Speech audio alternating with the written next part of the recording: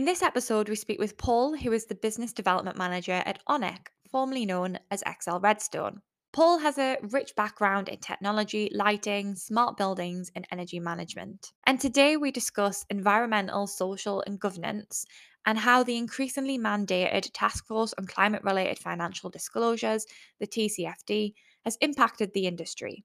We review new problems that didn't previously exist, but are now coming to the fore as building owners attempt to access their building data to generate an accurate picture of current performance and also plan for improvements.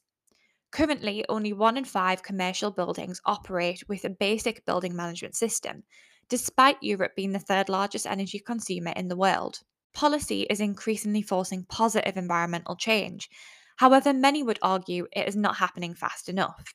But how can we forge a pathway for business owners to follow and act on new policy and legislation? Find out in this episode. Hi, Paul. It's great to have you on the podcast. Thank you. Nice to be here. So you obviously work for Onnec, which was formerly known as ExcelRedstone. That's right, yeah. So would you like to tell anyone who isn't aware what Onnec is all about? Yeah, sure. I mean, Onnec rebranded from ExcelRedstone on July the 6th of this year. And ExcelRedstone had been around for about 34 years. It is very well known in infrastructure network, structured cabling, and managed services, and works with some very large corporates all over the world. We had acquired a number of businesses over the last few years, and it felt right to finally rebrand the business as we're growing globally as well with those customers. Mm-hmm. And that I guess, was the theme of the whole rebranding mission. Cool. And you've obviously worked there for nearly 2 years now or so. Yeah, I've been here for, I think it's 18 months now, something right. like that. And yeah, I came from a very large vendor, global vendor. We had a very large sales operation, but we sort of missed a little bit on actually being able to deliver on what the customer outcomes, the customer vision was for the solutions. And I think that the beauty of Onnec, as we are now, is that we're very much more weighted towards technical delivery. So we have very specific skill sets within our part of the business that mean we are heavily focused on being able to deliver those outcomes for the customers. Perfect. Okay. And obviously today you mentioned there about the, delivery of projects and, acting on customers' needs and things. So today we're going to be discussing ESG. Yeah. And, it's a topic we've discussed on the podcast before, but there seems to have been an influx in attention on the topic recently, with policy increasingly driving the adoption. Yeah. So, that takes us to the first question. So I wanted to understand from your point of view, how have you seen firsthand how the updates to things like the Task Force for Climate Related Financial Disclosures, so the TCFD, how has that impacted the industry? Obviously, we're seeing that currently only affect larger organisations, but mm-hmm. the government is increasingly making this framework mandatory, and it will begin to impact those smaller organisations as well. So yeah. What's your point of view on that? Yeah, well, we work with very large financial customers all over the world, and we have worked with some of them for more than 20 years.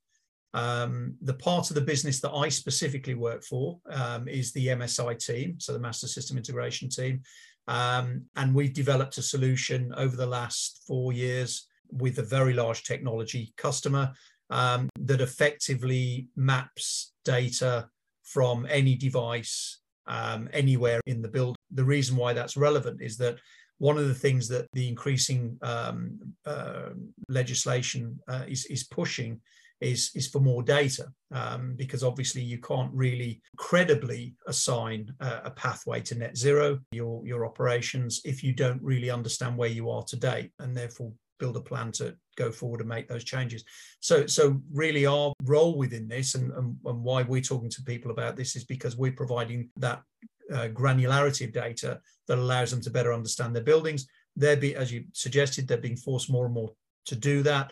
When TCFD became mandatory, then obviously for the financials, this was a major change in how they were having to report things, because of course up till then it had been a sort of PR exercise, I think. I'm not suggesting that people didn't take it seriously, but it was very much about, we're saying we're going to be net zero or carbon free or whatever it might be by this date, and you'd often see others follow that track, because it just, it was good publicity, and it was the right thing to do. But actually now more and more you're seeing lots of different sets of legislation come in that are aimed at being able to ensure there isn't that greenwashing potential in the space, and that's a really positive thing, because it means that even if people doubt the urgency that's required to address these issues, I don't think there's any real debate about the seriousness of climate change, but I just think there's often because you hear dates like 2050 thrown out there, then people think, well, that's a long way off. Potentially that's something that, yes, of course it's important, but there's more urgent things. There's the post-COVID world that we're having to come to terms with. There's the whole hybrid working model. People aren't sure how big their real estate portfolio needs to be anymore. That's a constantly evolving problem. And then, of course, rising energy prices coupled with the carbon issue. It's like a perfect storm almost. From a corporate point of view, for us, it's great, because it means that the data from your assets in your buildings and from the buildings themselves has never been more important. So it's a very good time for us. And as I said, we've developed and are continuing to develop a particular solution that has some very unique features. That means that for very large portfolios, it's a lot easier to start building those data sets that then allow you to populate the reporting tools so you comply with the legislative requirements. And then I think you sort of inferred that the legislation is going to get tougher and tougher, and that's likely to be the case, because all the early indications are that we're probably going to miss a lot of the targets as a country in terms of our commitments, and then obviously within different industry sectors, there's going to be a lot of missed targets, and that then starts to become a financial and a business model problem, because the less credible your net zero pathway and your strategies look, the less favorable that investors start to view you. So you really do need, it's that double whammy of, you've obviously got the climate concern, you've obviously got the environmental sustainability concern, but you've also got a very real threat to your business model, the financial challenge, because for many of the big real estate operators, there's both the value of the assets in terms of is it compliant with legislation, not just now, but obviously going forward, building towards 2030. And in this country, obviously MEES, and how that'll tighten up towards a B rating by 2030, so that you can continue to lease that property or resell that property. So that's a massive financial and business risk for these companies, where you've got to make decisions around where you prioritize your investment in your portfolio, because probably there may not be enough available capital to upgrade the entire portfolio. You might have to make decisions about hiving some property off before it gets, what they call a brown discount against the asset, and maybe focus on where you can start to invest and upgrade those properties to differentiate them against the competition, and then attract more of the more premium tenants on green leases, etc. So yeah, it's a really challenging time. Definitely. And I think you mentioned there, obviously, legislation. We've seen that in the past, legislation drives change. So like you said, we've got this commitment to net zero in 2050, but it almost feels as though there hasn't been maybe enough legislation or policy to drive that change as quickly as we would have liked up until now. I know we've recently seen updates to the building regulations as well, particularly Part L is something that we've looked at in quite a lot of detail. And we're discussing that with another guest in a couple of weeks on the podcast. Right. So all of this is quite positive overall. Yeah. But yeah, it definitely presents a lot of challenges, like you said, when it comes to collecting that data. Yeah, and the problem with some of the new legislation, obviously, is if it's focused on new developments. Of course, that sounds, and it's absolutely correct that there should be. But the problem with talking about new developments is it's such a small percentage of the built environment. Yeah. I think I saw somewhere it's something like 2%. In terms of new development in relation to the actual built environment that we've got to deal with. So you could almost argue that there's no material impact you're going to make on the 2050 or even 2030 delivery targets by focusing too much on new developments. There should be, of course, legislation against new developments. Of course, there should, but it is the existing buildings that really have to be addressed. Market that is going to be the biggest market, because ultimately there's a lot of current buildings that are already built that are going to need it's again, I'm just trying to remember. I saw something the other day. I think it was 80%, 85% of all the buildings that will have to have at a very high level of energy efficiency and carbon or decarbonized by 2050 or at 2050 will be buildings that exist today.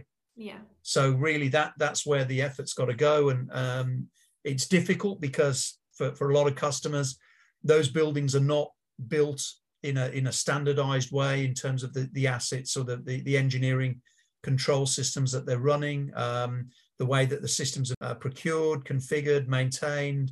It's a real mixed bag, and each building's different. You've got new challenges in every building. And I guess going back to, my decision to come here, it was about the fact that this business, as a Master Systems Integration business, understands exactly how to go in and engage those challenges. We have a very defined process that allows us to very quickly get to a baseline with a building, and then we can start to give the customer some data and the ability to make informed decisions about what they decide to do on that particular site. It may be that they, regardless of the best intentions, that they realize, well, actually, the outcome we would like to see in that building is not that feasible. There isn't really a supportable business case. And so maybe we have to look at another building within the portfolio and so on. Yeah. And I'm guessing, you've touched on it there, but it must present a challenge for companies in general throughout the supply chain who are trying to access data from all of these existing buildings to get an accurate picture of performance. So are you getting kind of other companies within the supply chain coming to yourselves, not just clients, but asking for help to basically bridge that gap and actually access all the data? Yeah, all the time. And actually it's interesting because it's not just, it's both on the data side, and it's also on the physical resource side in terms of domain expertise. Again, one of the things I've realized over the last year is that level of experience and domain expertise is not common. It just isn't that common in the industry, not just in the UK, but even globally. And so there's a big challenge. There's lots and lots of software out there that does different things and creates different solves for different problems within the mix of creating a smart digital building, however you want to call it. Somebody has to do that create those fundamental building blocks at the outset, so that whatever you do end up putting on top as a software layer actually is using useful data, is accurate, homogenized data, actually has a uniformity around it and is standardized in a way that it is useful, and it is useful to users of the building who are trying to optimize different systems within the building. So, creating those actionable insights, as we call them, that people can then make the changes necessary to give them an outcome bought the software for in the first place. But we do get a lot of people who have specific point applications. It could be around meeting room bookings. It could be around space utilization, people counting. It could be around IAQ, indoor air quality, which is obviously very popular, very big at the moment, especially as a lot of corporates are trying to encourage people back to work, back into the building. They're very keen to show that the air quality is of a high standard. and that is managed in a way that can deal with the changing occupancy density. There's lots and lots of, I mean, almost endless amounts of point applications out there from lots and lots of vendors. In many cases, they are companies that haven't necessarily worked in buildings as such, so they don't always understand necessarily the engineering assets that their dashboards are dependent on in order to get the right data, which is fine, and that's why they need a partner like us to help bridge that gap. Then there are, on the other extreme, there are very large vendors who have data platforms, cloud platforms, where they want to push pretty much all the data from the buildings up to these platforms.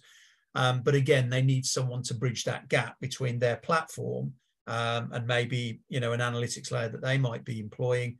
But again, there's this issue of how do they get all of the data out of the assets themselves, when in many cases there's no uniformity to the assets. So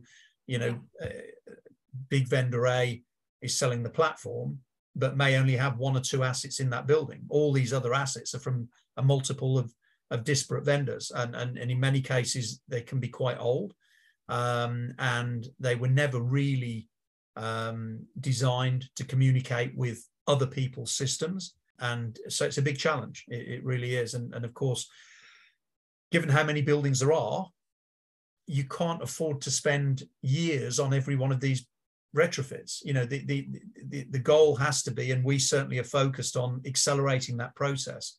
And we'll be proving this out very soon with a project we've been running for a very large real estate investment business in the UK. At the end of this month, we'll be effectively, you could call it, creating an independent data layer for a building of theirs that's about 500,000 square feet. And we're looking to actually run that whole process from start to finish within the space of a quarter.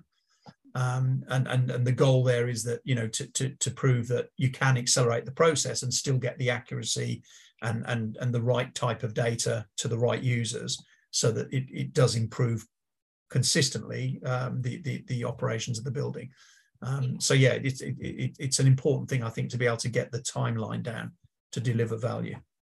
Brilliant. And I mean, based on that, I guess a bit more of like the technical workings of how you would go about generating an ESG score and an improvement plan based on that data that is collected.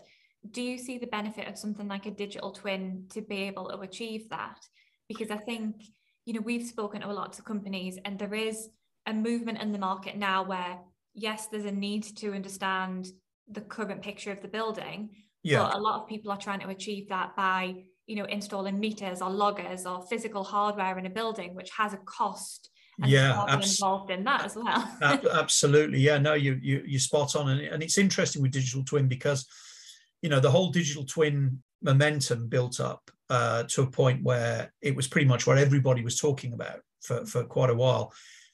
And then people started to consider, well, what's the cost of doing it? Because again, if you've got one or two buildings, great, you can probably make a business case, and you'll create a beautiful simulation of all the key critical assets that run that building. But and of course, then you can do some kind of simulation analysis, and you can make decisions based on that data to when you do what, and that's great.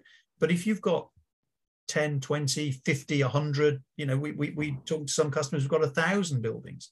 I mean, it's just not going to happen. There's no chance it's going to happen. And so, and then even if you go away from the glossy front end of what some of these digital twins look like, and they do look, they have got great graphical user interface and really rich experience, but you then look at, as you said, you start to think about, well, where's the data coming from? And because they're sub-metering to that extent to get that level of granularity of data, that's a huge cost. Yeah, I mean that really is a significant cost. That's a whole separate project. You could be looking at, I mean, I don't know, ballpark. You could be looking at a couple of 100,000 square feet, so not even a huge building. You could be looking at another 80K or 100K. On a larger building, say a very large, say 1 million square feet, you could be talking 400,000 or 500,000 pounds. I mean, is that realistic that somebody's going to do that? Put that additional level of infrastructure in? Because again, in all honesty, even if you do make a big dent in your energy costs, you're going to do well to recover that investment. Yeah, and it so feels I don't see it. Yeah, counterintuitive, because the whole purpose is to, remove carbon, and by installing more hardware, you're ultimately adding carbon into that process. That's become more of the again, you're right. That's so it's not just the actual cost of doing those projects. It's this whole new thinking around embodied carbon, and so if you're just installing more and more hardware, you're building a bigger potential mountain of carbon that you've then got to mitigate against, and you're not helping. So actually, it's interesting, because that's a very specific thing that we do, whereby we have a methodology for capturing and for visualizing the device level data. So that's both energy and obviously carbon, but also performance from devices themselves without submetering. Yeah. And we've developed that's more of a future-proofed solution, isn't it? Because we think so, you're not because just capturing current usage, you're able to then see how you can simulate that and make changes as well. Whereas with installing hardware, you can see the current picture, but not how that could improve or. Well, in theory, if you put in sufficient levels of submetering and you had some kind of digital twin model running, then I can see why. Absolutely, in theory it works. You could do great simulations and so on. The problem is, practically, like I said, if you've got more than one or two buildings, how are you really going to justify the business case? I don't get it. What we do with not having to use physical meters, I mean, again, we're more than happy for buildings full of meters. Great, we'll deploy against those meters and we'll pull that data. But actually, we've developed a methodology over the last few years whereby, and we've tested this, validated this with a number of customers now, whereby we know we can pull the same data.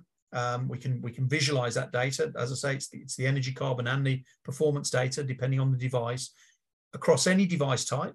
So this doesn't have to be necessarily engineering assets on the OT network. This can be digital assets on the IT network. This could be IoT arrays, devices. Virtual sensors, almost. Yeah, that sort of effect. But actually, it's more around a calculation methodology that we use. And we can prove it out, obviously, and have done. And like I say, it's now accepted by a number of big customers for us.